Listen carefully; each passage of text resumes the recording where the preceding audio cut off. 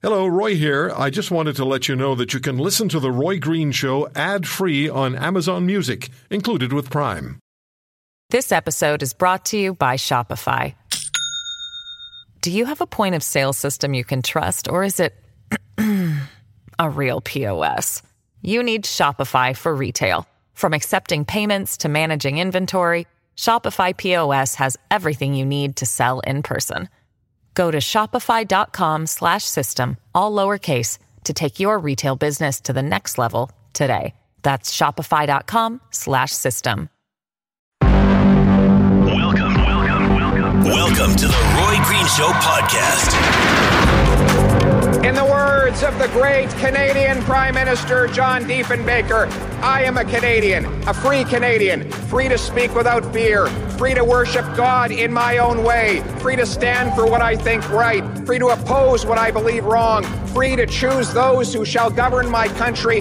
This heritage of freedom I pledge to uphold for myself and all of mankind. Merci beaucoup. Thank you very much. That was a very jubilant Pierre Poilievre speaking last night, hitting on what has been one of the major themes of his campaign, that of freedom. Pierre Poilievre romping to victory in the Conservative leadership race, launching a new era in Canadian politics. But what does this era look like? Pierre Poilievre has achieved one step toward his path to hopefully, in his mind, becoming the next prime minister of this country. Is that where this story takes us? Obviously, that story is not yet written, and whoever is going to emerge out of the next election as the next prime minister, it is going to be one hell of a struggle. And in the end, last night, it wasn't even close. Pierre Poilievre on the first ballot, almost 70% of the vote. Joining us to talk about how things unfolded last night, what it means for Pierre Poilievre, what it means for the Conservative Party, and what it means for politics in Canada. We begin today with David Akin, chief political correspondent for Global News, who was covering the Conservative event last night. David, good to have you with us. You're welcome to the program. Yeah, great to be here.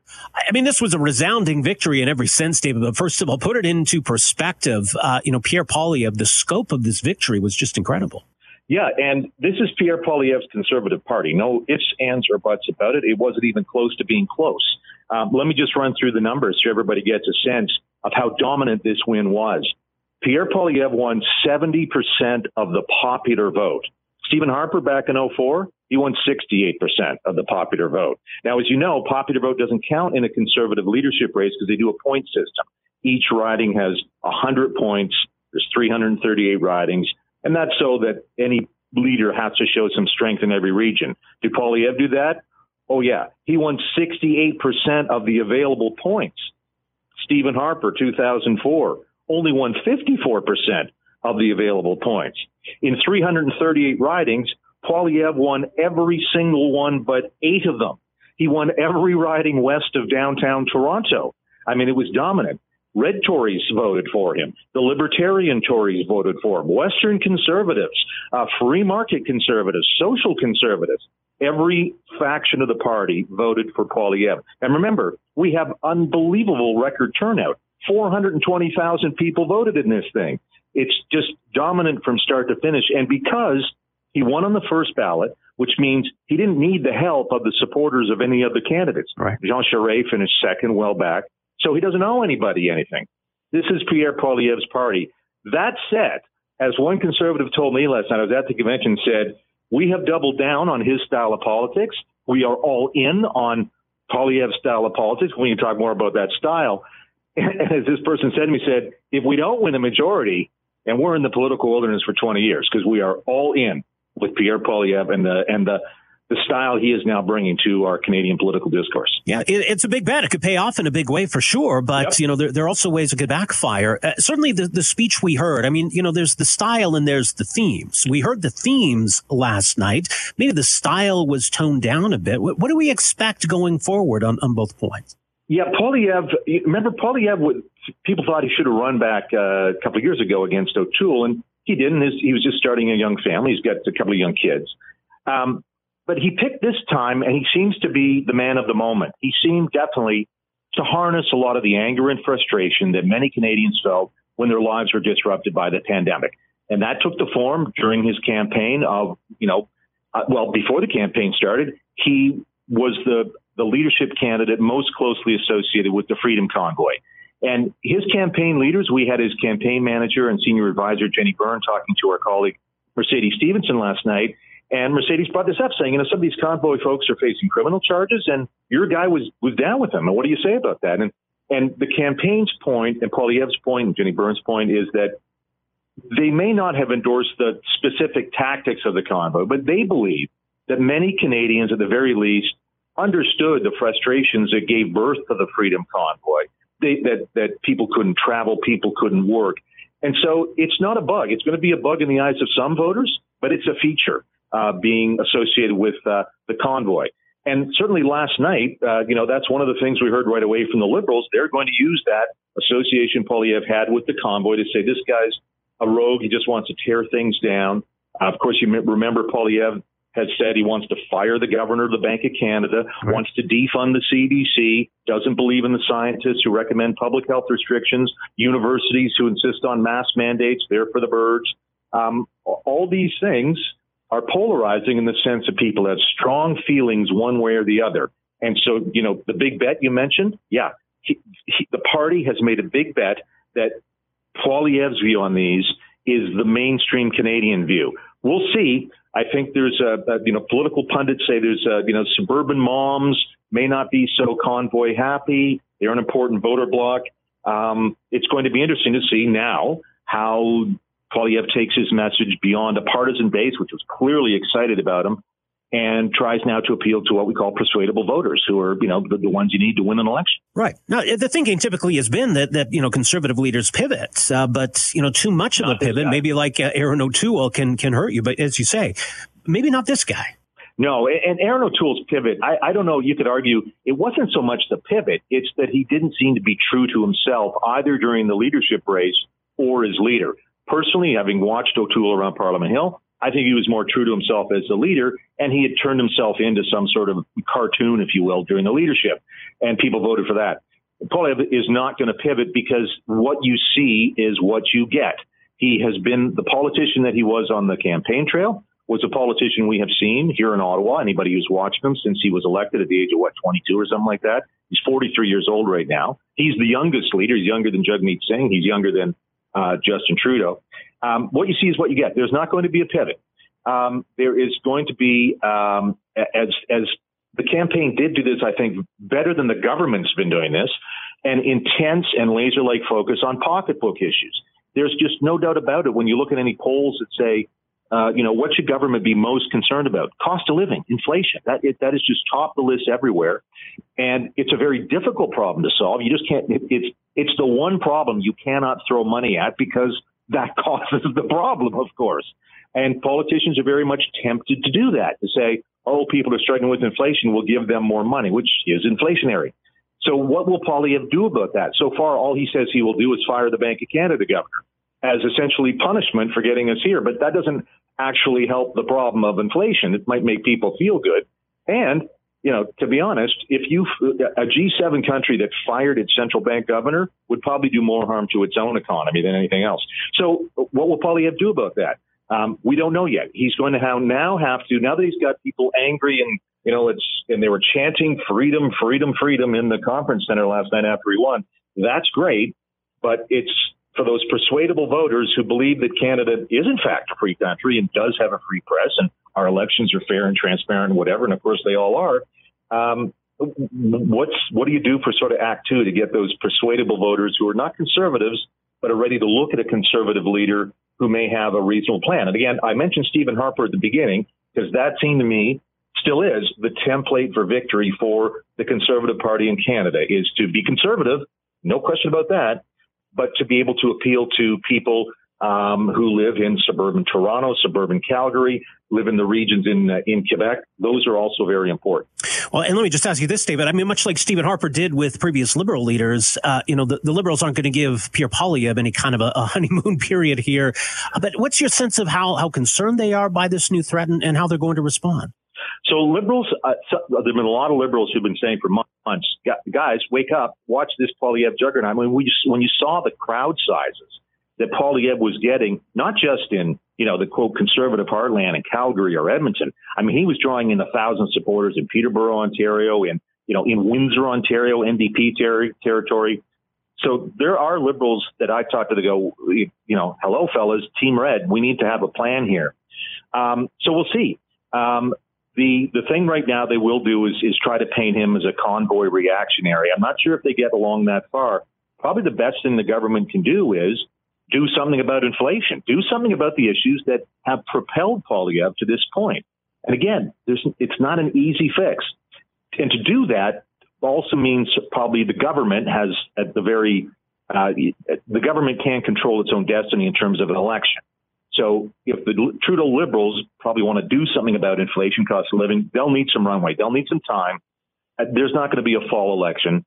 The Trudeau Liberals have struck that deal with Jagmeet Singh's NDP to give themselves some political stability here in Ottawa until 2024. And if that deal holds, and so far it looks like it is holding, that again gives the Trudeau Liberals some time to do things. But it also gives Poilievre time to do some important work he's got to do, fixing some what I'll call plumbing at Conservative Party headquarters. The Conservative Party's computer system that manages its voter contact and get out the vote database, it is 3 elections old. And I talked to so many campaign managers for Conservatives, it is letting them down. And the Liberal version of their computer system it's the top of class. And it is a huge advantage in an election campaign for the Liberals, because we see them. Their vote, the Liberal vote now, is so much more efficient. They win the close races. Yeah. Conservatives, particularly in BC, losing close races. That, believe it or not, is their software. So they need to overhaul fundraising software, campaign software. Poilievre knows that. It's going to take millions of dollars. The Conservatives are going to have to spend millions to do that, and it could take 12 to 18 months. That, believe it or not, I think, is going to be his first priority, not some flashy thing in the House of Commons. He knows that the plumbing in his party needs to be fixed. He's got a new leader, shiny new coat of paint, and now to the stuff that really makes things work. For any Conservative leader, there was a lot of fertile ground right now, given public dissatisfaction with the Liberals, the policy files varying policy files that really seem to be a mess at the moment. The big picture issue, pocketbook issues, the economy, inflation, jobs, travel, passports, as Pierre Poilievre alluded to, foreign policy, running down the list. It does feel like a government that's been spinning its tires through the summer, a government that kind of felt like it had almost checked out. So, yes, there is dissatisfaction, and yes, it's an opportunity here for the Conservatives to articulate that, to speak to Canadians, to address those concerns. Pierre Poilievre, though, obviously represents a different kind of approach from a Conservative leader. Differs, maybe not necessarily in significant policy ways from his 2 predecessors or even his 3 predecessors, but does bring a different style, a different tone, and one that seems designed for the moment. He's obviously tapped into something, and it wasn't just the big victory, it was the massive crowds right across the country that suggest, there's something here. There's something here that the Liberals should pay close attention to, or at least ignore at their peril. So joining us to talk about what this victory represents for the Conservative Party, for conservatism, for politics in this country, very pleased to welcome to the program Brian Lilley, political columnist with the Toronto Sun, TorontoSun.com. Brian, first of all, I want to get your thoughts on just what a big victory it was. I know this race at times felt like a coronation, but I don't know, were you still surprised by the numbers we saw last night? Surprised that it got to 68% and just a little bit over? Absolutely, yeah. It was bigger than even his campaign had been predicting, actually. So, a major victory for him. If you remember a few weeks ago, the Charest campaign had said, well, we have a path for victory, and here it is. And they released it. It was leaked out to folks in the media like me. And I looked at it, and for Charest to win, he had to win 75% of the points in Quebec, 50% in Ontario. In the end, Poilievre won 330 ridings, only losing 2 in Ontario, including Ottawa Centre, and he lost 6 ridings in Quebec. So obviously, the path to victory for Jean Charest, who was the second closest, 16%, was much narrower than he thought. Well, that's the thing. I mean, this wasn't some strategy, that Pierre Poilievre managed to weave together victory here. I mean, this was just an outright win, one, in all parts of the country, one with all factions within the party, so, for all intents and purposes, I mean, this is his party. That's quite a mandate. Yeah. look, when Andrew Scheer won as the second leader of the modern Conservative Party after Stephen Harper, he won on the 13th ballot, I believe. And it was a very narrow victory over Maxime Bernier. Bernier had been ahead all the way through, and Scheer just went through and picked up second, third, fourth, fifth, sixth, seventh, ballot support from all the people that were dropping off. And he increased more than Bernier did. When O'Toole won, Peter MacKay was out in front at one point, and O'Toole won by cobbling together, again, second ballot support from Leslyn Lewis, from convincing people he was the true blue conservative. There was a lot of strategy. The strategy was win at all costs and beat them handily, and he did. It's interesting. It seems like, the politician seemed to match the moment. I think if Pierre Poilievre had ran in the last leadership race or even the one before that, he might have been much the same kind of candidate, maybe would have done well, but it just felt like this was his moment. And the enthusiasm we saw, the crowds he was drawing across the country, not something we often see in Canadian politics. What do you attribute that to? What's going on here? I think that they're, as you said, we've got a government that doesn't work. We've got a government that can't run the passport office. There's still long lines. I ran into a Toronto Liberal the other day who was complaining to me about the fact that this government can't work, that they had been going by a Service Canada office on College Street, and that the lineup was just huge going down the street. That's for basic services. We've got the airport problem. CNN did analyze the data for the entire summer. It's not just Pearson, because Pearson was the worst airport in the world for delays over the entirety of the summer, ending at Labor Day. Montreal was second. Vancouver was 10th. We get 3 in the top 10 globally, and the government wants to claim it. Their service or their policies have nothing to do with this. We know that's not the case. Immigration. Right now, we have a shortage of skilled tradespeople. It is, if you're a plumber that wants to immigrate to Canada, it is a 4-year processing time for your application. If you've got opportunities, and right now the U.S. has a shortage of skilled trades as well, if you can get into the U.S., you're going to the U.S. because we will take 4 years just to put your application through. The government can't run basic services. There is a frustration that is a result of the pandemic. We do have a prime minister who went from sunny ways to demagoguery very quickly and has only gotten worse. And so, there's a frustration, not with everybody, obviously. Trudeau has his core base of support, but with an awful lot of Canadians, they're frustrated. But it does feel like Pierre has tapped into that better than maybe his predecessor did, in terms of understanding, I guess, the concerns of everyday Canadians, or at least, positioning himself as somebody who can do something about it. So, like I said, in the introduction, I think there's fertile ground for regardless of who the Conservative leader is at the moment. But, there is something unique about the enthusiasm amongst Conservatives, certainly for Pierre Poilievre. Yeah, now, I would caution, we've got to wait and see how things go, because the latest opinion polls, be it from Abacus or Leger or any of the major firms, show that the Conservatives and the Liberals are both kind of tied, and they're both in that same area that we've seen them in over the last 2 elections, both in the low 30s. And, one poll, it'll be the Conservatives are up by 1 or 2. The next poll, it's the Liberals that are up by 1 or 2. Nobody's really taking off. So we'll see what happens when, once Poilievre introduces himself, or he better hope this doesn't happen, the Liberals introduce him to Canadians. Yeah. To see if they, does he start to put some distance? Is there a growth? Right now, this is both an asset and a liability for Pierre Poilievre, is that when Ipsos went out there, and I was talking with Darrell Bricker, the CEO of Ipsos, about this, they said, do you have a favorable or unfavorable view of Pierre Poilievre? And right now we know that the PM's unfavorables are at the highest or close to the highest they've been his entire time in public life. Poilievre only had, among Conservatives, 57% said, we have a favorable view of this guy. We like this guy.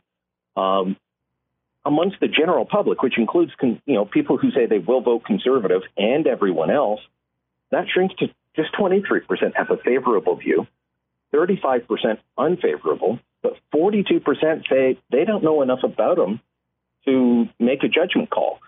So that's both an asset and a liability. If he defines himself first, and Canadians get to see the man who was on the stage last night, who was gracious, who was warm, showing humanity, both to his opposition, but talking about his family. We're a complicated, messy bunch, he said. If he gets to do that and show warmth while talking about the economic and basic issues that Canadians care about, then I think you will start to see that gap between the Conservatives and the Liberals, and he'll go up in support. Now, on the other hand, if the Liberals get out there and paint him as the devil incarnate, which is like their plan, then he's going to face a real uphill battle. Oh, sure. Yeah, I think it's going to be a lot of elbows up politics between now and the next election, whenever that is. But yeah, as to that question of where the Conservatives can grow here, and maybe the old conventional wisdom was, okay, you win the leadership, you sort of pivot to the middle, and you try to fight for those centrist voters, fight with the Liberals for those. It seems to me like Pierre Poilievre doesn't necessarily buy into that. Maybe there's something to be said for reaching out to people who maybe typically don't vote, people who feel as though, there's no point in voting, that they've been apathetic about voting. They feel like they haven't been represented by, politics as usual in this country. Is that his strategy, or where do you see the potential here for the party to grow? Well, if he's smart, he keeps reaching out to people who have been disinterested or disaffected, not involved in politics. There's tremendous room for growth there because on a good year, only about, 60% of us vote in a federal election. But he also does have to remember that among those 60%, there were a bunch of people who voted for the Conservatives in 2006, in 2008, and especially in 2011 when they got their majority under Stephen Harper, who switched over to Justin Trudeau and the Liberals for the last couple of elections, or at least in 2015. And he's got to win those back. Now, look, there's two things that I've disagreed with the Conservatives over the last bunch of election cycles. One, fixation on Quebec.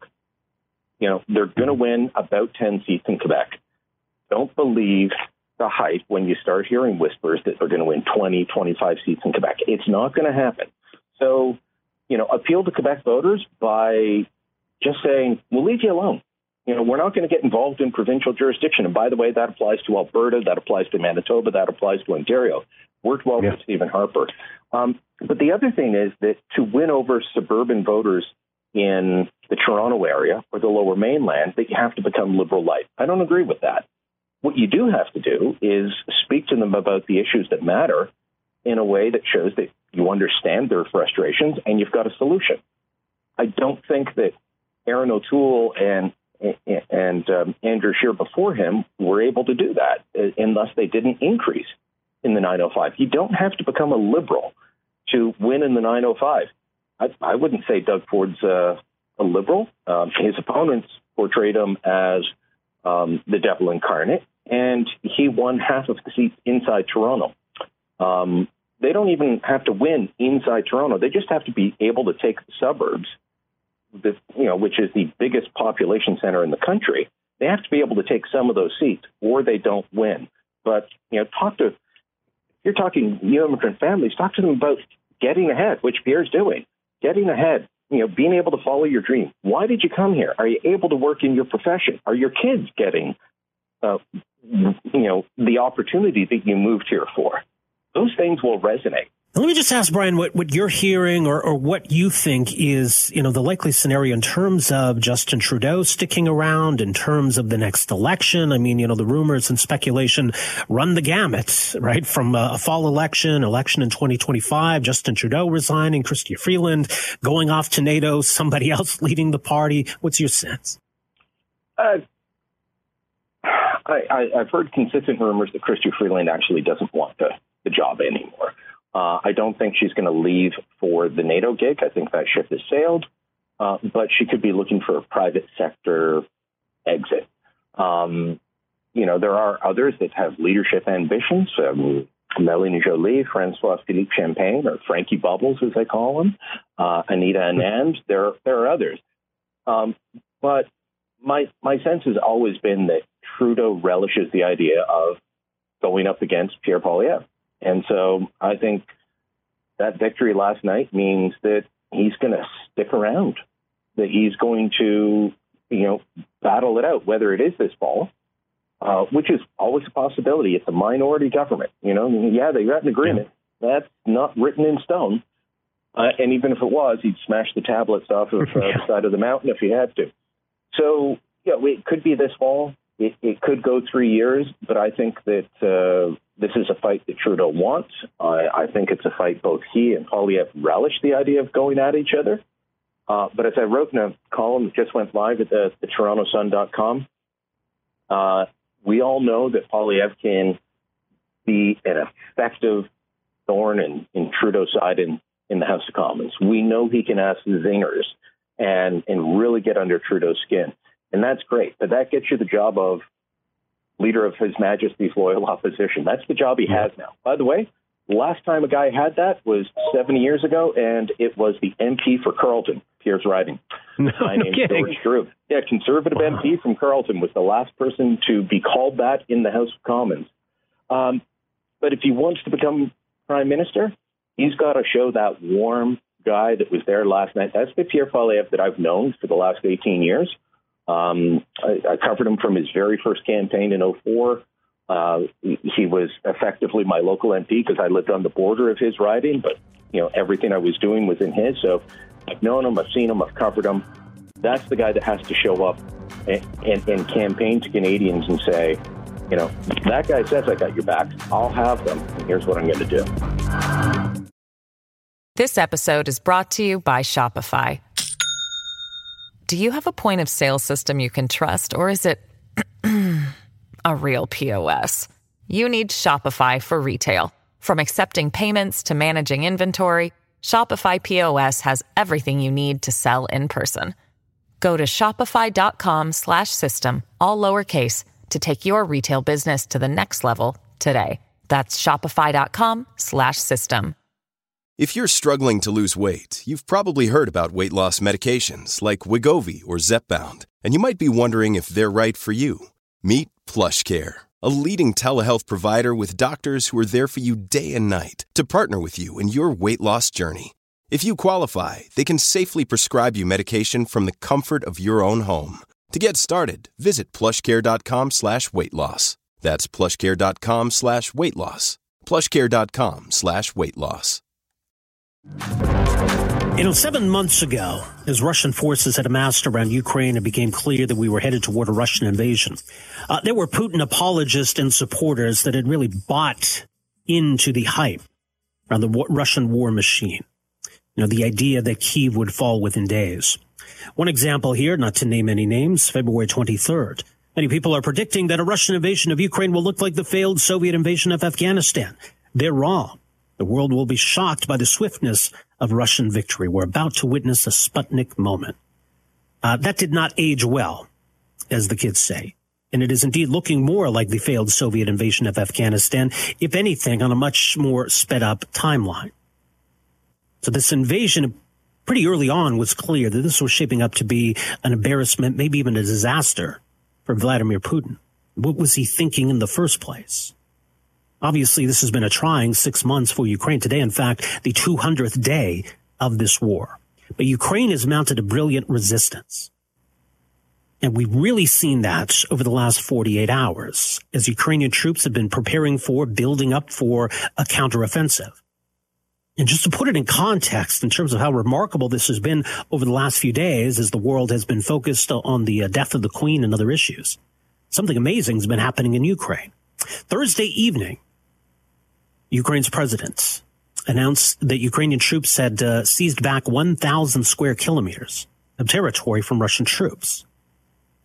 That has now grown to 3,000 square kilometers. This counteroffensive has been rapid. It has been effective. As of yesterday, we saw Ukrainian troops entering two vital supply towns that have been held by Russian troops, Izium and Kupiansk. Now, we've heard that there is still fighting around those communities, Kupiansk and Izium. But the fact that Ukrainian troops have retaken those communities, strategically is huge. Just the overall momentum of this Ukrainian counteroffensive is strategically huge. The sight of Russian troops fleeing, retreating, that could have a considerable impact, certainly when it comes to morale and public opinion, and conversely as well, tying into that, support for Vladimir Putin in Russia. Now, this obviously wouldn't be able to happen without the tremendous support from the West, Americans in particular. Obviously, I think Canada maybe hasn't done as much as we could have, although we certainly have provided support to Ukraine to give them the tools they need to take the fight to the Russians, and taking the fight to the Russians is what they're doing.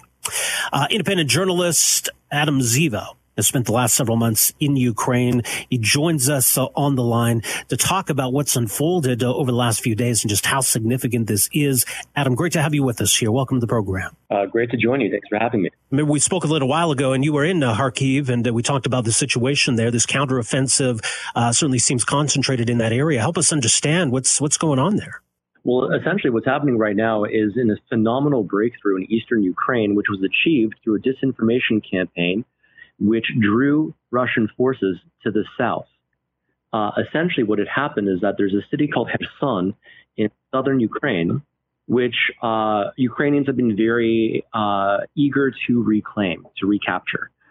And so the Ukrainians said for several weeks that they were going to launch a major offensive to recapture Kherson. And in response, the Russians sent all of their best military to that area to defend against this attack, which never happened. And that caused the Russians to thin out their lines in eastern Ukraine, just southeast of Kharkiv. And that's where the Ukrainians had actually gathered all of their best weapons and best personnel, allowing them to puncture through the lines and retake massive amounts of territory. Right. But I mean, it's been considerable, maybe even beyond, some of the most optimistic assessments of how this would go. We got those early accounts that Ukrainian troops were making progress. Things seem to be going well. And it just feels like it's been a snowball effect over the last 48 hours. It has been. I mean, as of now, if you go on Twitter, there's a network of accounts that follow all this and share a whole bunch of unofficial information. And you can see Russian forces seemingly fleeing for their lives and leaving large amounts of military material, just tanks after tanks, which have just been abandoned as the Russians try to get over a river to safety. In terms of the resiliency, the spirit of Ukrainians who have, been dealing with now more than 6 months of hell, but still, remaining optimistic, remaining resolute and believing that they can prevail here. How much do we attribute to the success of this and hopefully continued success to that spirit, to that resolve? I mean, obviously the resilience is part of it, but I think what's also important is the intelligent way that Ukrainians are waging war. I mean, even myself, an international journalist and observer, I was bamboozled by strategy. Mm-hmm. About a week or two ago, it was announced that journalists would be not allowed to be in sensitive areas in Kherson and Kharkiv. And the whole reason for that is that there were too many leaks in the area. And now, in retrospect, it seems to have been part of this larger feint. So on my end, I always thought that keeping journalists out of both areas, I thought that Kharkiv was the sort of secondary concern, and they mostly wanted to keep journalists out of the Kherson area. But it turns out they actually want to keep journalists out of Kharkiv and use Kherson as a distraction. In terms of, the Russian strategy, and, it's been obviously this whole situation, more or less a disaster for Russia. But now, in light of this, I mean, theoretically, it's possible Russia could push back, maybe retake some of these towns that Ukrainian forces have seized back. But it feels like things are almost starting to fall apart here for the Russians. I mean, what's your sense of where this is at, big picture? I mean, it's hard to tell, right? I mean, it's very early. And it's very difficult to get a sense of what Russians think about this. But from what I've seen so far, there seems to be reports of Russian media and Russian Telegram channels complaining about these massive losses, praying for their soldiers, many of them expressing anger towards their leadership.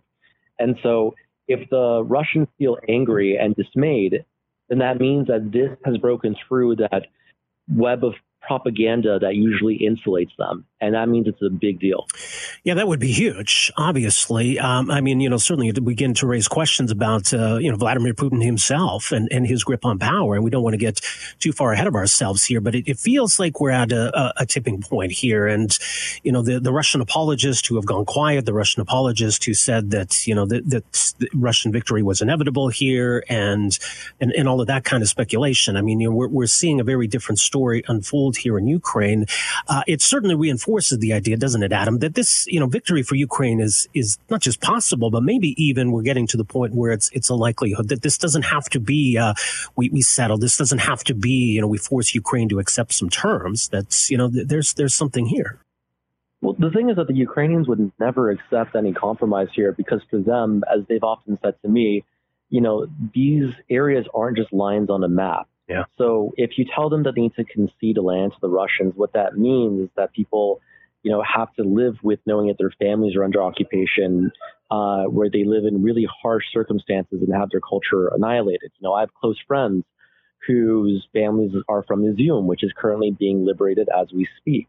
So for them, the only choice is absolute victory and expelling Russia from their lands. And I always thought this was going to take much longer. I thought this was going to be a multi-year war, but it seems to everyone's surprise that this is concluding or is on the road to concluding, hopefully, sooner rather than later, which has been great. I mean, the Ukrainians have been overperforming throughout the war. The Russians retreated all from the Kyiv region. Ukraine was supposed to fall in 3 days. That's what everyone thought. And now we see them pushing back so quickly. It's quite inspiring. Right. And certainly vindicates, the American approach and other countries to ensure that, we were providing Ukraine with the arms they need to fight back. And it's a reminder that, look, that support is crucial, that, if we're starting to get close to something resembling a victory, that we can't take our foot off the gas. We can't back down now, can we? We can't. And the thing is that I think that in this way, Ukrainians have sometimes been a victim of their own success. Because people don't realize that this is not just a regional war. This has implications for all of European and therefore global security, right? If Ukraine falls, then that destabilizes Eastern Europe by making Poland feel at risk, making the Baltic states feel at risk. And so it's important for us to ensure that we keep on providing weapons because obviously Ukrainians are using them well, and that we just, go with what we're doing right now. For our own interest, not for the Ukrainians. All right, some important days ahead. What are you going to be watching for, Adam? I'm actually going to be watching for what happens in Kherson, because the big question here is that if the Russian lines have been punctured in the east and Russia needs to reinforce these areas, where are those troops coming from? And so if they have to move troops away from Kherson to reinforce the east, does that thin their lines sufficiently in Kherson to allow the Ukrainians to make another breakthrough in the south? The big question here is, where's the line?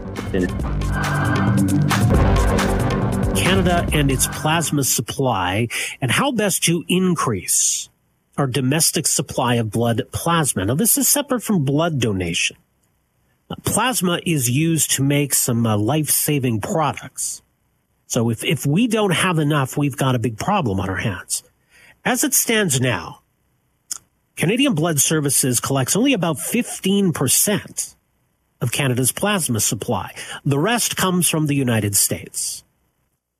And in the United States, it is allowed, it is commonplace that plasma donors be compensated. Now, there are a lot of, ethical issues that arise when it comes to the idea of compensating plasma donors. But let's be realistic about this status quo in Canada. We are obtaining most of our plasma from individuals who have been compensated for that donation. But the idea that we might be moving in that direction has prompted a lot of outrage. Now, Canadian Blood Services has completed an agreement with a private company to collect blood plasma from donors in Canada. And yes, the head of the agency says it will open the door to paid plasma collection in this country. But the goal here is to increase our domestic supply. Joining us to talk about why it's so important that we increase our domestic supply, I'm very pleased to welcome to the program here this afternoon, Angela Diana joins us, Executive Director with Alpha One Canada. Angela, good to have you with us here. Welcome to the program. Thank you, Ross. Thanks for having me today and bringing attention to this very important issue. Right, it is. And I think Canadians are maybe more familiar with the blood donation side, and that is and will remain voluntary. But of course, when it comes to plasma, we import so much from the United States, probably much more than Canadians realize.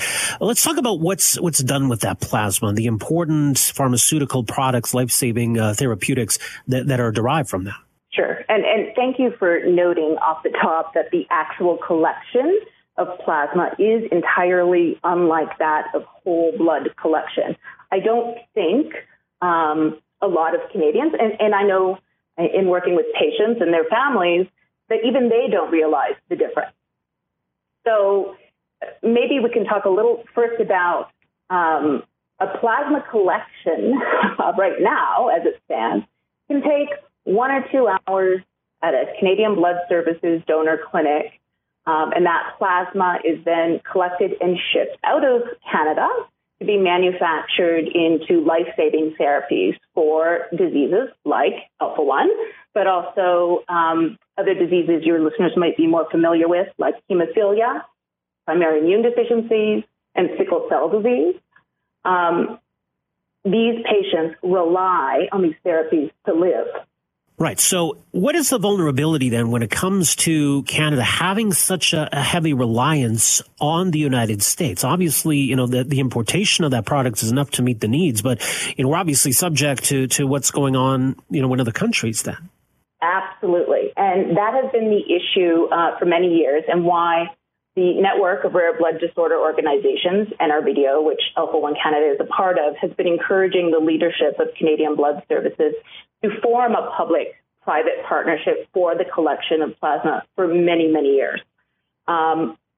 We lack, you had mentioned it off the top, 15% is nowhere near self-sufficiency.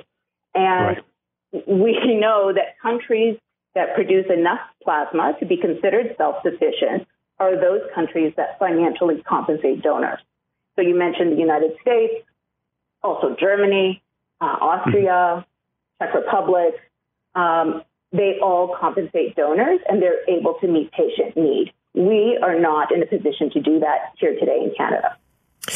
Do you find it hypocritical then for those who are opposed to the steps the Canadian Blood Services is now taking to be comfortable with the status quo? I mean, why is it okay for private companies in the U.S. to do this, or for American donors to be compensated, but it's some kind of line in the sand when it comes to that happening here? Well, I think what's being missed here, Rob, is we have been purchasing our medications here in Canada from the U.S. from compensated donors. We are already doing that. We have been purchasing finished medications here in Canada for over 2 decades. So nothing has actually changed there. What this announcement this week does is it ensures plasma donated in Canada is used to make medications in Canada exclusively for patients in Canada. And those controls prevent domestically collected plasma from being sold and shipped offshore. So this is a win-win for Canada. I want to highlight that in 2008, when Czech Republic did this, they legalized compensated donations. And in less than 3 years, their donations increased 700%. Wow. Yes. So you can imagine how excited patients, Canadians are this week, knowing that our country is now committed to moving in a direction to become self-sufficient. Well, and there's some pretty optimistic forecasts for where we're going to be in a few years under this arrangement. As mentioned, we're at 15% in terms of, our domestic supply. But, realistically, could we get maybe even to 50%? That is the ultimate goal. You still, when it comes to plasma-derived therapies, they still want to diversify risk, right? I think we all know of examples during the pandemic where there were supply chain interruptions and shortages.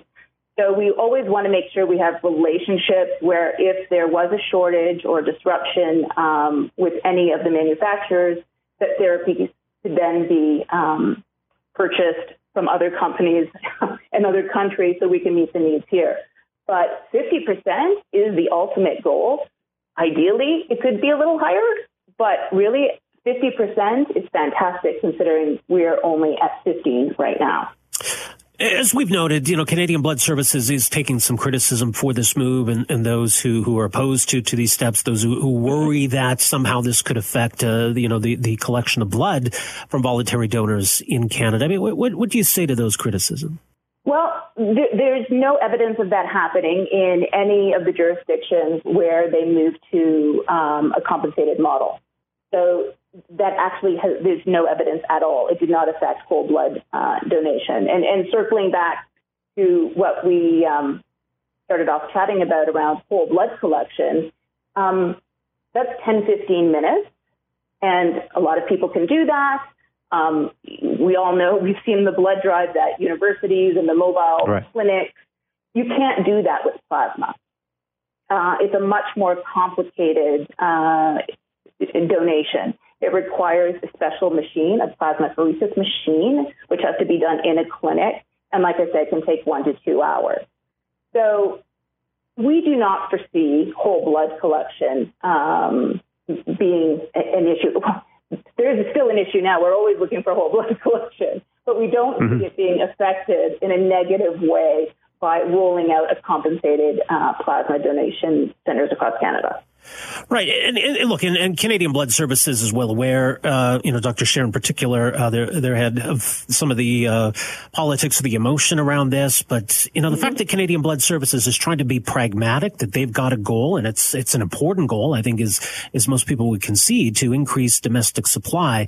What does that say about the leadership of Canadian Blood Services? What have you made of how they've handled this whole situation?